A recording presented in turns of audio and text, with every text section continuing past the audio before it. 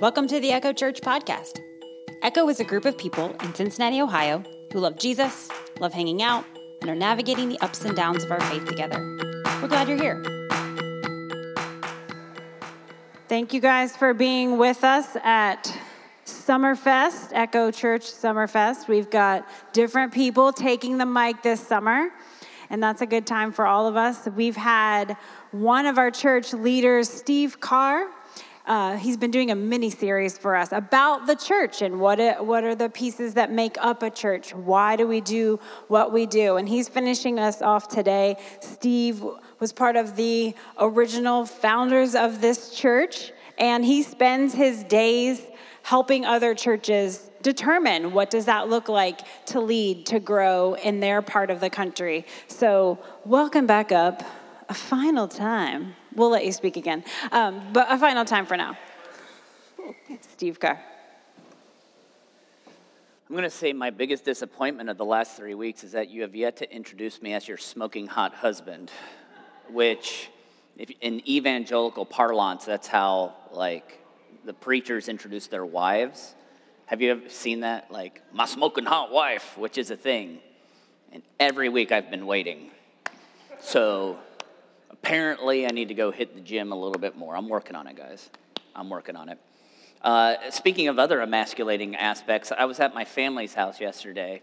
My parents live on the west side of Cincinnati. They've got 7 acres of land. My dad built the house in which they live 43 years ago. So he always has perpetual honey-do lists, and he's getting older now to where my brother's like, dude, we got to do some work out here. So we got all the family out, and we were working outside, and Kelly was with my mom and sister-in-laws and stuff on the inside, just going through just junk, right? Trying to do some spring cleaning, and they come across just every picture and aspect of our childhood, every embarrassing thought or moment and stuff. Kaylin's collecting them like they're Pokemon or something like that, just trying to save up collateral for later years with which to embarrass me. We had a peculiar, have a loving family. It was just always peculiar because I told you earlier, it's like my family roots were very Appalachian. It was, we were never really close. I make it a point to hug my father now because we just didn't hug growing up, right? So it was very interesting back in 2019.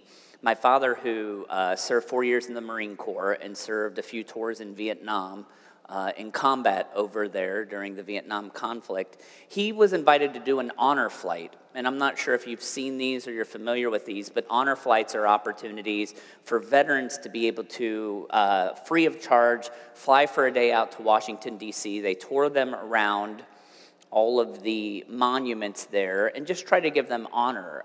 My father served from, I think it was 65, 66 to 69, somewhere in there. And one of the reasons that they started these flights, they've raised money and do grants for it, is because usually, we hit the point where soldiers came home and it was like a celebration. They were honored.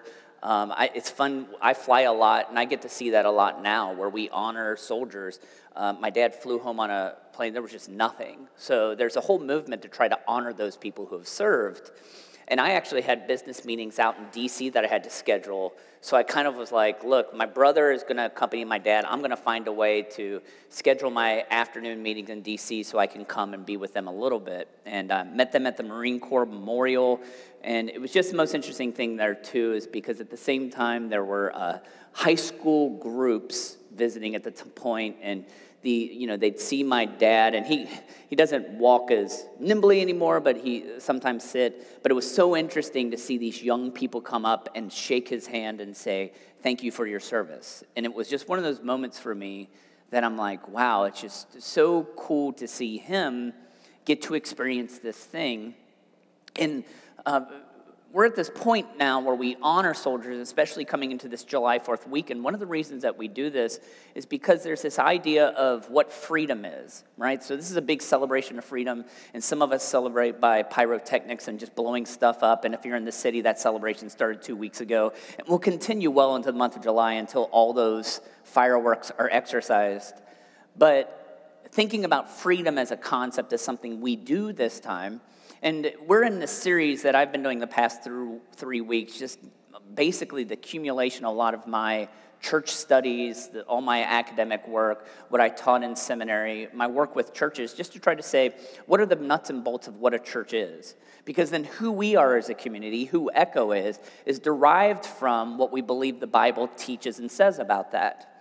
And I always get to the point where I want to talk about freedom in the church. And the reason I like to discuss freedom in the church is that for some of us, we think that those two concepts are incompatible.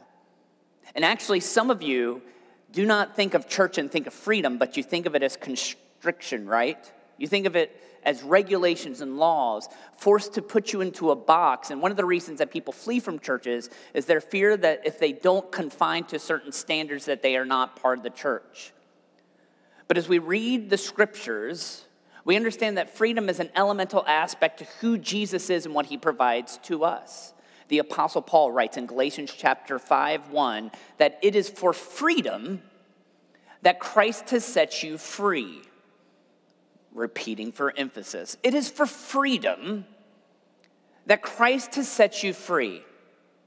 So if you are in this space today or watching online and you are in a place in life where you're like, I don't think of Christianity, I don't think of that in terms of being free from something, then you have either misconstrued or been taught it improperly.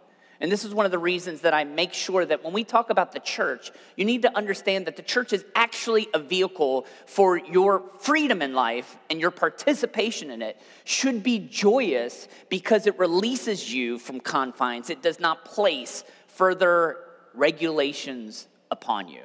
So we're going to talk about that this morning, and I begin this, and by the way, a couple things on this. This is the third part in the series, so if you're jumping into it, this stuff's online, and I know what you want to do is watch more videos of me online, but it's there. And the one thing, I was talking to Kelly yesterday, because I appreciate some of you have had good encouraging words about this, is this actually, I wrote a book about this, and it sounds more important than it is because anybody can write a book nowadays.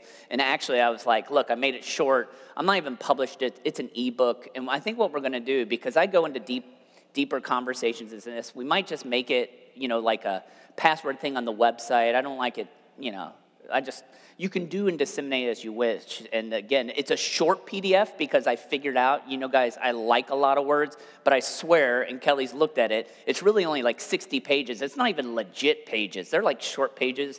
But basically, I want it to be a point for us to be introduced to these concepts of what is the church. So I did not write it for Echo per se. I wrote it for church leaders anywhere, but it's in a book. We'll get there. I want to talk about freedom. When I talk about this, a concept with which you might be unfamiliar, and that's where I want to start right now.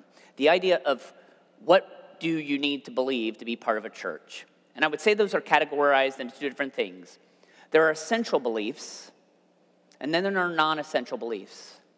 Now that might seem to be kind of paradoxical, right? Because you're like, wait, we have to believe things, and why are you saying that some things are essential and some things are not essential? But the reality is that we read in Scripture, and for thousands of years, generationally, people in the church have had to figure out what the most important things are. That's one of the beauties of the church, because without thinking of the concept of freedom underneath the guise of essentials and non-essentials, then we get caught into all different types of arguments.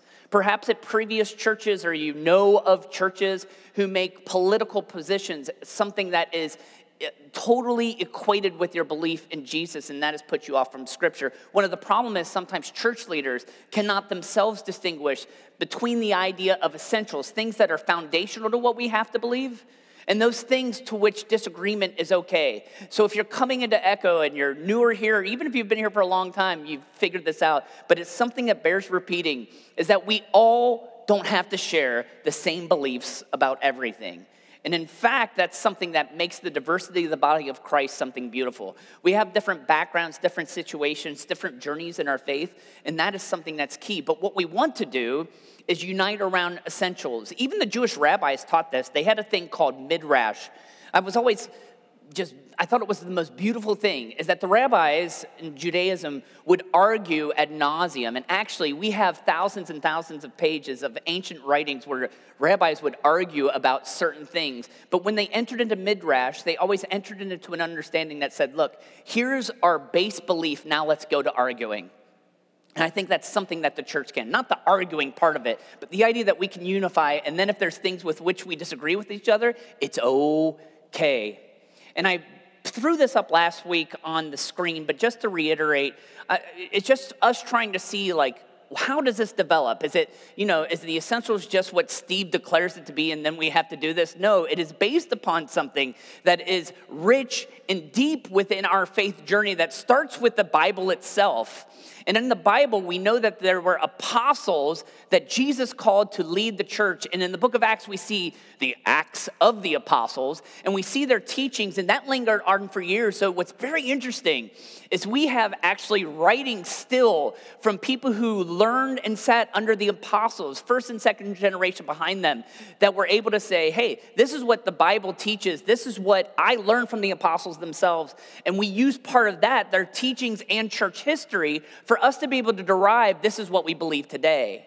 And then we can look around and saying, who are the people to hold to essentials? How do we share commonality with them? And then we get down to this localized level, the church local, what you and I are in a smaller group here in Walnut Hills in Cincinnati, Ohio, United States. How does our community coalesce our essential beliefs? And that is usually defined by church leaders. We'll talk about this later, elders. And it gets down to us individually.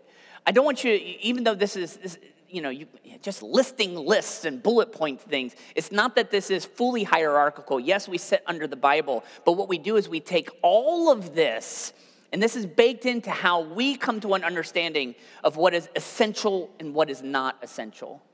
So there's a list of this. We actually have a statement of faith on the website, and I've told Kelly we really locked that in 18 years ago and ran with it. And, words change over 18 years. I told her, and I was like, look, we've got to go back and look at our statement of faith because it's solid, but there's probably things now that we would switch words. That's the thing. Language changes. Words are mutable. They transform, and just because we wrote it 18 years ago doesn't mean it's like, hey, let's lock that in because Steve at 29:30 knew everything about everything. But what we're trying to say is, what does it look like for us? I just want to give a few examples for us today to say, what are some of the essentials that I would say, and our church would say, it is very foundational what we believe. And those three would be virgin birth, and this is not that virgins give birth all the time, but that Jesus was born of Mary, born of a virgin because his birth was supernatural. His was unlike any other birth in the history of humanity, so that Jesus, and truly, he exists as the Son of God. That's something that we believe. We don't believe it's a metaphor, but we believe an actual human being / fully God deity named Jesus was born about 2,000 years ago and lived a life. He was God. We believe in his deity, and we believe that he actually died. And by the way, when I was in seminary, it started actually, not my seminary, but the belief started 2,000 years ago, and even portrayed for a long time that people were like, well, Jesus wasn't really dead. He was like, you look at Monty Python, he was mostly dead, and then he just woke up, and it's like, no, we believe the word of God that teaches that Jesus literally died, and that he literally rose from the dead. And this is the symbol to which we as believers attach everything about that. The death to life motif, the belief that there is something after this, that there's life after death. And that is the hope of glory to which the entire Bible testifies. So I'm going to say, these ideas and some more are things to which we cling to. And we would say, look, we want you, if you come into the church, to believe these things. Now, that doesn't mean that if you don't believe them, you're not welcome. But for us to say, hey, if we're going to have deep theological conversations about other things, let's hold to these things because this to us is foundational. That is an exclusive argument, right? Because by me saying this, by me saying that I believe that Jesus was God, that he lived and died, was buried and rose again, even by that, that's a statement of exclusivity. It's not a statement of superiority that says that Christianity is better than all other religions. But it's more a statement of exclusivity to say we believe that Jesus is the way, the truth, and the life. And because of that, we structure everything under this, right? We struggle with that, usually because we believe it's superior. It's just this is the community in which we exist. This is how we see it working out, okay? Now, non-essential issues. This is even more fun because, what's on a list of this? And I thought about this because I wanted to be, mildly offensive, but not fully offensive. And, I could get really down into this weeds, and yes, no notes, I might get a little more Kelly. And by the way, I talked about that the other night too, because I look over here now and I see how Pastor Kelly just looks when I say certain things, because I get looks, and now I'm like, oh, I can't say that? Okay. But what's interesting is that when I was the lead pastor, she still gave me those looks. I just didn't feel like I had to submit to those looks. I'm just like, nap, I'm going through it. Now if I get a look, I'm like, I have to subscribe to her view of what I should or should not say. So I'm trying, hun. We'll do it, and I won't sleep on the couch tonight. Potential non-essentials.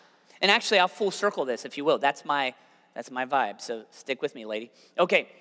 Alcohol. I was actually in a church previously to where we had this point. It was like, hey, by the way, we as church leaders, we're going to have to sign a thing that we won't drink or chew or go with girls who do. They were like, no alcohol for ministers on staff. And I just was like, okay, so you're saying like, does that, and I just was like, what's the reasoning behind it? Well, people could see that and that could be scandalous. I was like, okay, so if I'm on vacation, can I have a margarita? And I was like, what? I was like, well, if the reason we're saying that is that this isn't a biblical issue, but this is how the church lives, I can't drink in public, but can I drink in private? Because are you telling me that, drinking is bad in every situation? And really, there was no good answer because I was like, there's an easy biblical confine to say, people, like if this is new for you, good. And if you're just like, look, you should see my liquor cabinet at home, you're like, I don't even understand this. But there was a movement coming out of some really serious things that happened in the United States in the late 1800s, early 1900s that said alcohol was of the devil. And it was kind of right because alcohol was the catalyst for men who drank too much and abused their wives. And they're like, how do we solve this? Let's just get rid of alcohol altogether. But unfortunately saw that the elimination, the prohibition of alcohol didn't solve all problems. That's a political issue, if you will, but from a biblical issue, it's not like, I'm telling you guys, I've read entire papers from people who've said, Jesus really didn't drink alcohol. It was really grape juice. And as long as he drank it early, it didn't ferment, and that was good. I'm just telling you that Welch's was actually a puritanical, just Wikipedia, the Welch family and the development of grape juice. It's just the idea of it was like an invention of prohibition because we can't have wine because wine is evil. So I'm just telling you, from a construct, to say that people in the Bible didn't drink is just, it's just a ludicrous idea. But I was at a point to where I got in actual arguments on staff because it's like, I can't believe you would drink. And I was like, I can't, I get if you're asking me to do that as a part of this, but to unite it with morality, that's not something there. Now, when it comes to alcohol, by the way, we've had people in this church, and I've walked along them who are recovering alcoholics, who are going through it, who abstain, and we want to encourage that, right? But to go to the opposite extent and to say you have to do it because it's a legalistic aspect. If you don't believe this, you are outside of the confines of Christianity. Ludicrous, right? It's funny, I'm teaching this right now, and some of you are like, why is he even talking about this? I'm telling you, I have this concept, and I still have people wanting to argue with me. When I was in seminary, somebody would go in depth, and I was like, I don't have the time. Worship preference.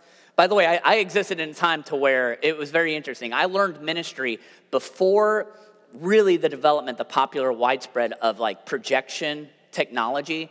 We had this cool thing called the overhead projector, and you would have to print out laminates that, you'd seriously put one in the projector, but you couldn't do more than one at the same time. Because if you tried to do multiples, it would catch, and then it potentially, these plastic things that you'd put on an overhead could melt. And man, if you melted that in it, then you were definitely getting fired for whatever church you worked.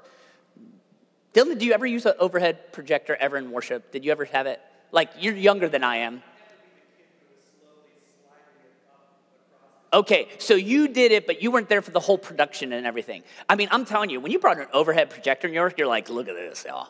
Because we had these things called hymnals. Hymnals were books of songs in there, and those songs were 0 to 600, and it was even though it was just a book with songs, really it almost was these are the approved songs that we can sing.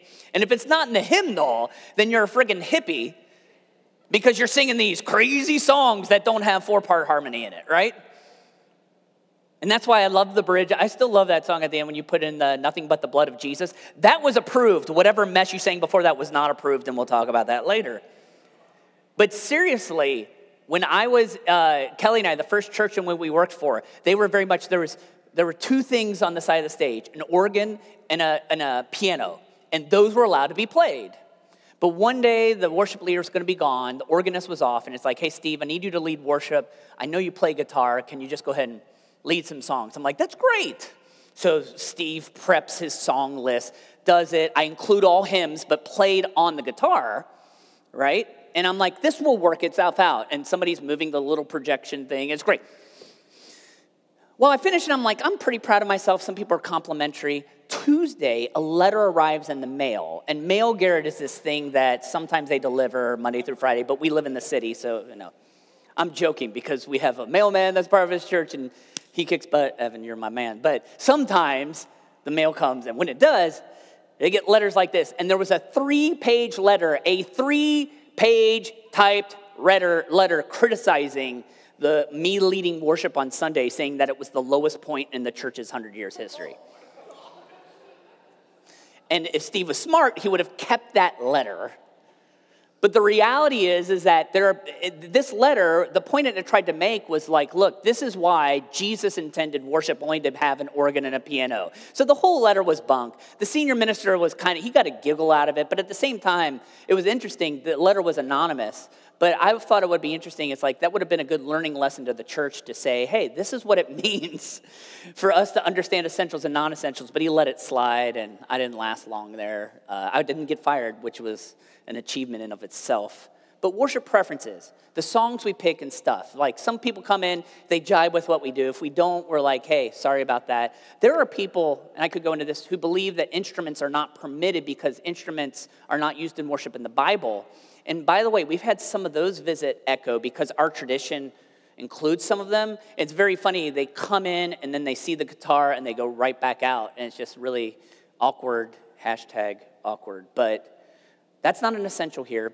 Finally, political involvement. I don't want to go in depth just to say this, but this is something that we need to say is that politics is something that is meant to be divisive. And that for our church and how it ought to be for every local church should not be a separation for anybody else. You shouldn't be outed because you have certain political beliefs. And if we're doing that, then we're doing it wrong. Too many times we want to tether the way we vote directly to Scripture, but I'm going to tell you, this comes down to non-essential issues almost all the time. We want to make them into essential issues because it makes it easier for us to be homogenous, right? To make us all the same. Friends, if we're all the same, then I don't believe there's room for the Holy Spirit to be able to challenge and move us and prove who I am. Last thing that's not on the list, but I really wanted to touch on this, is that the idea that Echo Church has a woman lead pastor is actually something that falls under the beliefs of non-essentials, that people whom I fellowship believe it's absolutely essential. And for Road, I've said this, I've actually had to resign from a couple boards when they found out that Kelly leads our church. So you would think, by the by, that, and you know me, if those of you know me, if you're hearing my voice, you're like, oh, let's just go. Let's have a good fight conversation about it. And you know what I do? I just walk away gently. And I'm telling you, I have studied this topic of many, would love to speak out about it, but your lead pastor says, hey, Steve, shut up. Don't take this outside of it. Because the reality is, one of the blessings of being an urban church is nobody cares about that here.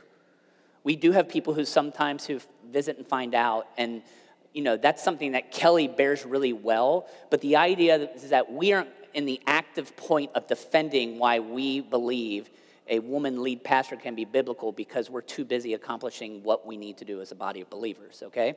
So, and this has happened, but when you're at the family gathering and someone's like, oh, who's your lead pastor? Her name's Kelly, she's awesome. Her husband is, smoking hot, but he doesn't communicate as well as she does. Which is how you should respond. That's an essential. But when that happens, and somebody feels compelled to tell you, well, women pastors aren't biblical, you could fight with them all day. My advice to you is just let it slide. And really, if that's something you're like, I'm curious about knowing about this, I would love to have a conversation with you about it. But outside this church, that's what Kelly's just like, we don't need to. Man, guys, I love a good internet fight sometimes. I only like a good internet fight when I'm just up for it, right? But we don't need to do that because that's a non-essential. It's a congregational issue. This is what our church has decided. And you know what we're busy about doing? What we need to do as a church, not worrying about this. Is this helpful? Okay. Where's all this derived from? Was that a good enough variation. That's why I didn't clear it with you ahead of time, because I talk about you. And if I tell you I'm talking about you, that becomes a thing too. Still smoking hot though. Okay, where does this come from? Caesarea Philippi. And I don't have a Bible, I don't have my notes, which is why it gets bad right here, but in Matthew chapter 16, if you're curious about reading this now or later, it's very curious. Jesus is in the central part of Israel. And to get to Caesarea Philippi, he leads his disciples a few hundred miles north of where they were at the time. Like if I'm going 100 plus miles for anything, I had to drive for work all through the state of Michigan this week. And I really don't believe in purgatory, like we don't believe in it as a church, but if it does exist, I lived through it. Any Michiganders here? If so, yeah. Well, you're right on the border, Shantae, but yeah, I've lived through, I was like, Shantae's like telling me like, don't go to that coffee shop, they're racist. I'm like, thanks for the advice, this is great, okay. Legitimately, that's a text conversation that we had this week. I'm like, that's good, that's helpful. But if you're from Michigan, that's an Ohio joke. We love Michigan. Actually, that's the diversity of essentials, non-essentials. You can be from Michigan and be part of this church, it's great, but you have to change your citizenship. Okay, no notes. Why did Jesus take his disciples 200 miles north? And by the way, it's a rise in elevation. It was hard work. He took them to Caesarea Philippi. And that sounds like if you've read the Bible, that sounds like a very biblical place, like Caesarea Philippi. By the way, it was named for Philip, who was a regional tetrarch, and Caesar, right? So it's a very biblical name. He takes them to Caesarea Philippi, which, by the way, this is the best picture I could find to try to illustrate this. But it's a big rock. And we know that hole right there. And by the way, that hole, if you know at Matthew 16, if it's open, that area was actually called the gates of hell, because they believed that this was an access point to the nether regions, right? So that place was called the gate of hell. So Jesus takes his Boy Scout troop of disciples up to Caesarea Philippi, stands on a rock. What else took place at Caesarea Philippi, and we know this through archaeological and research of the day, is that it was a very pagan place of worship. And when I say a pagan place of worship, ancient pagan worship wasn't we get in pews, sing hymns, and then all go to brunch to beat the Baptists out. What it was very sexual in nature. It was procreation to try to harness sexuality to bring blessings on life. So the things that happened at Caesarea Philippi, which by the way, we know it was not limited to human and human relationships. Do you see what I mean? Like there were actually there was animal sexual harassment that took place here in the name of worship, and you're like, okay, they don't have flannel graph. They didn't teach me that in Sunday school. But ancient writers would know that Caesarea Philippi was not a place where good Jewish boys go to hang out unless they're doing ungood Jewish boy things.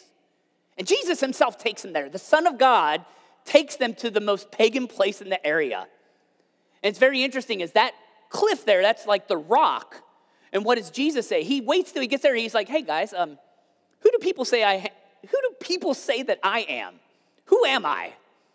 And Bartholomew was like, what is going on with that goat down there? That one didn't land, but I'll keep trying. And Peter, who's, by the way, his real given name was Simon, Peter says, you're Christ. You are the Son of God.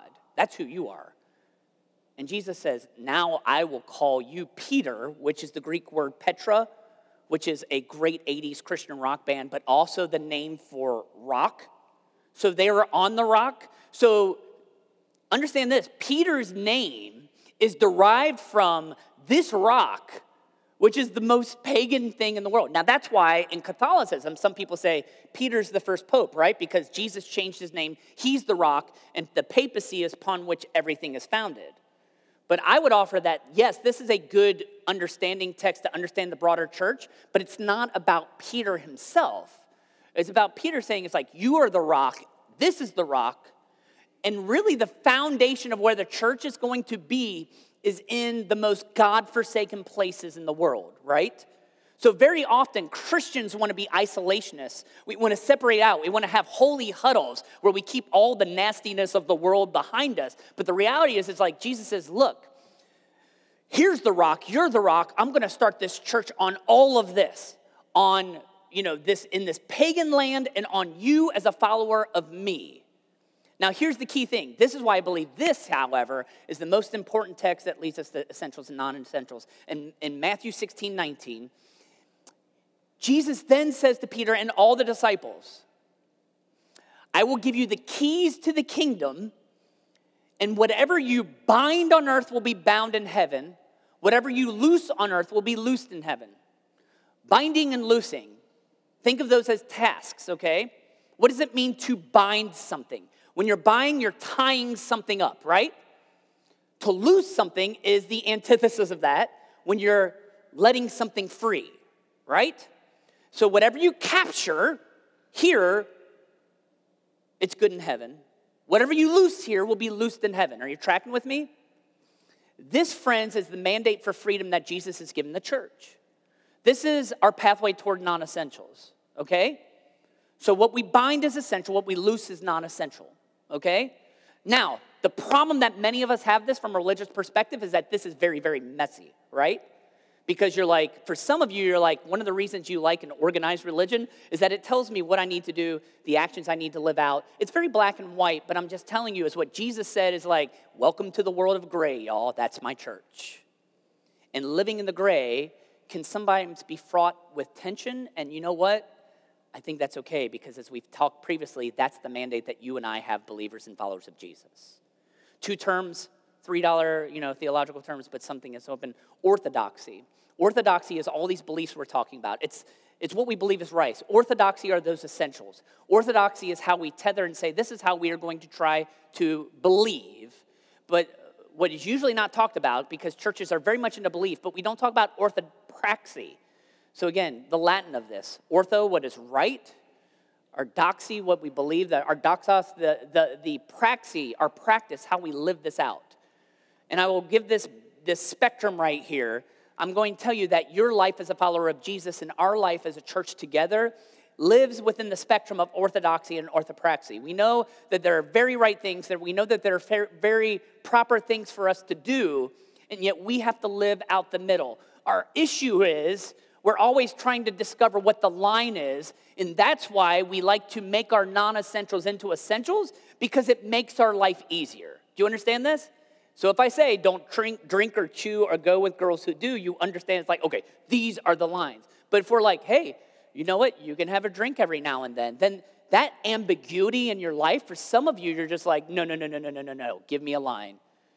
And for some of you, though, when you're in this point, you're like, I'm going to deep dive, immerse into this. So we usually isolate or immerse, and what we have to figure out is there's a spectrum of which we can practice freedom.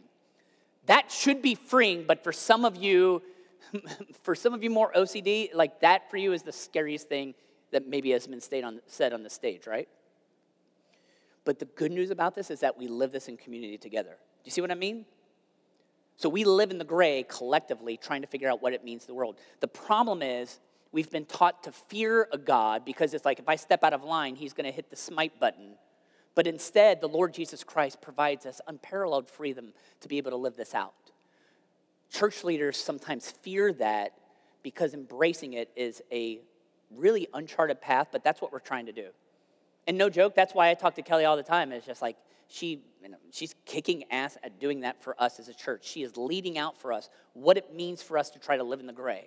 And that's why I believe this church has had some of the best ministry that we've performed ever in our 2 decades of history, because we are navigating the gray together. We're not getting it perfect. But if you're at the point where you're like, am I ever going to hit that point when I believe the wrong thing and they're going to kick me out of Echo? We haven't figured it out, right, Susan?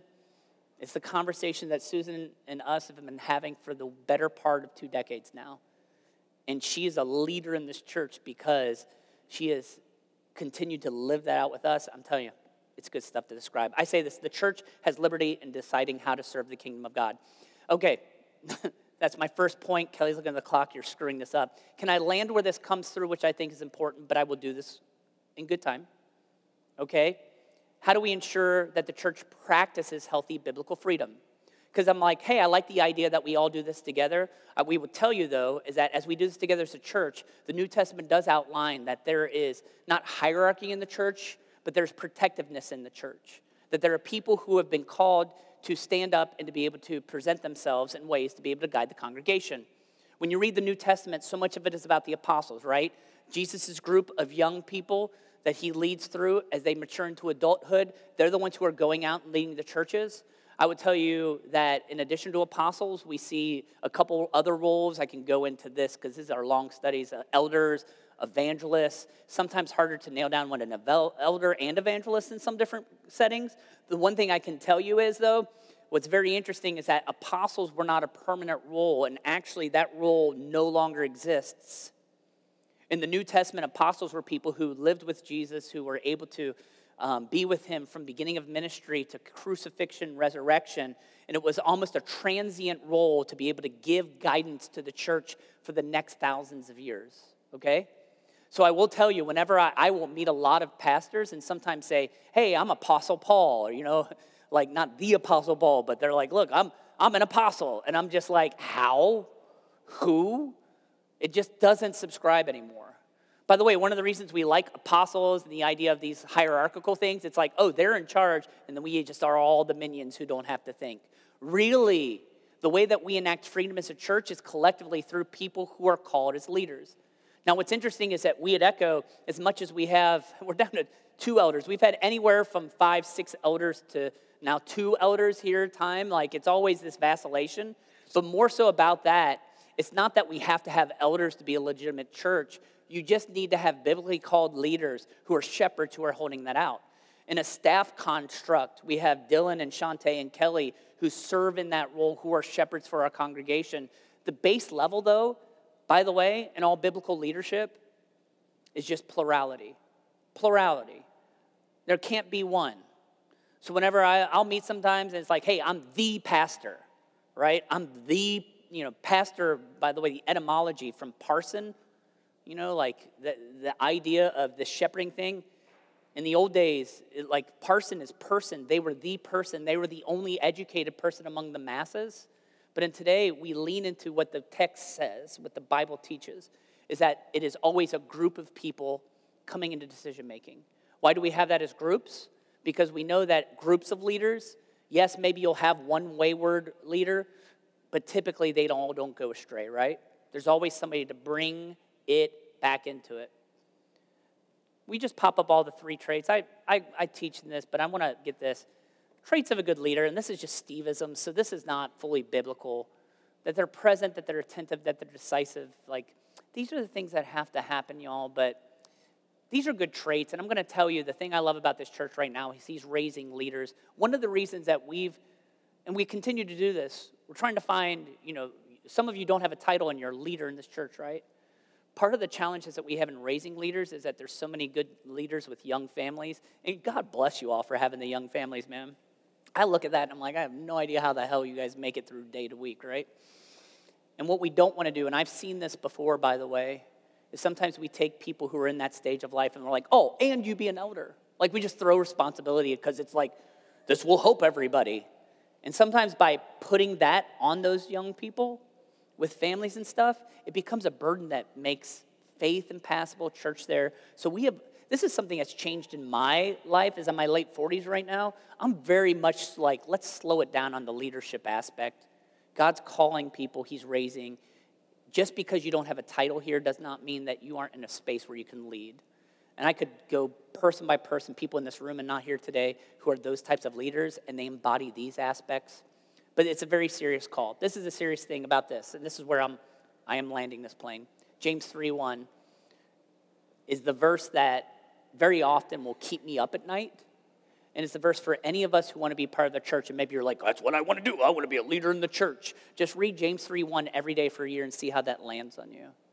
Because James 3:1 is not many of you should become teachers. And I would tell you that when he's talking about teachers, he's talking about church leaders here, right? Not many of you should become that because you will be judged more strictly. And one of the things that I've chosen in my life as a church leader to bear out for the past 25 plus years is that when I stand here and say things, that those words have resonance. And I'm always shocked when people who are like, hey, Steve, something that you preached back in 2004 really stuck with me. And I'm like, I don't remember what I did last week. But some people latch onto things that I said a couple decades ago. And the reason that is because we listen and we lean in on spiritual leaders, right? So somebody who is eager to try to take that, the thing that I have to say is that as I live out my life, I ain't perfect, and you guys know this.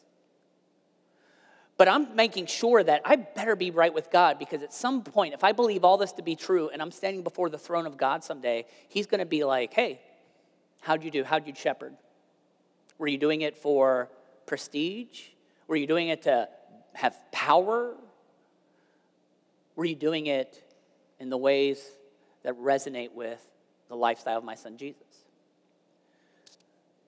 So church has leaders, but they don't exist to confine your freedom, right? What we want to do, however, is to make sure we're living with essentials so that we can become the community that we need to be. So we do have leaders in this church. And if you're not a leader, in some ways we need your leadership. We don't have to throw a title on it. Just we in the community have to pursue this better. Because what the church exists for is not to bind our freedom, but it's to release us to do amazing things. And the dream that we had 18 years ago to come from Mason, Ohio, down to Walnut Hills to be able to start a church, and how so many people over the years have joined in the same vision was, let's go to a place that at the time was viewed as Caesarea Philippi, and let's plant a community there. Maybe my last thing, Walnut Hills is so far less Caesarea Philippi than it was years ago. Like probably ideologically it is. There's still very few people of faith in these communities, right? Some are moving in and some are trying to, but at the same time, it's still a place to where what we teach and preach and live out is antithetical to, a more enlightened worldview. But even though aspects of our neighborhood is changing, we continue to live every day believing that Jesus has called us to build the church on the rock in the midst of everything. We're not separating from the world. We're trying to spread his love to the world because we believe that it is for freedom that Christ has set us free. Hey, Kelly, will you come forward right now? Because I love the conclusion of what this is that we talk about freedom in Christ, and the way that we do this, and by the way, something that we do every week here, this isn't part of legalism. This is not essential that people take communion, but we do it because we believe that as the church, we're called to be that, right? We're called to be the church, to focus on Christ, and to live this out together. Yeah, when Jesus had his Last Supper and he said, just keep remembering me with a meal.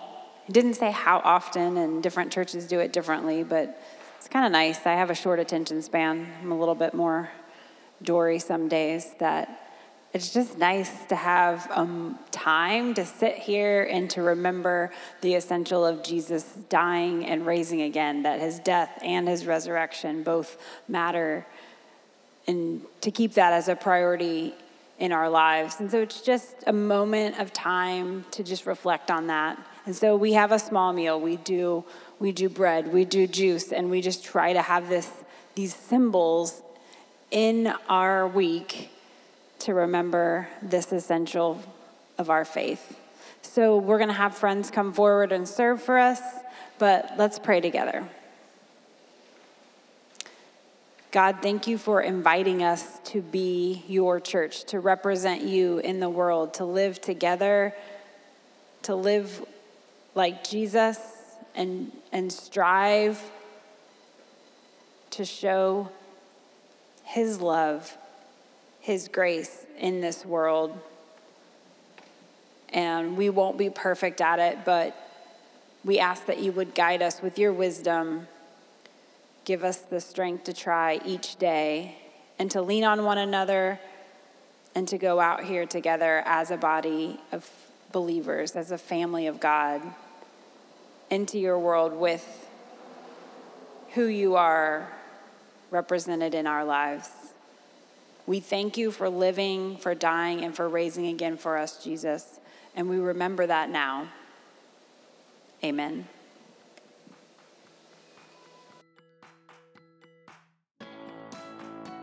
Thank you for the gift of your attention today. If you ever want to join Echo Church in person, we meet on Sundays at 10:30 a.m. You'll find us at 1301 East McMillan Street. That's in the Walnut Hills neighborhood of Cincinnati, Ohio, just up the street from our city's beautiful Eden Park. Find out more about us on our website, echochurch.org. Have a great week.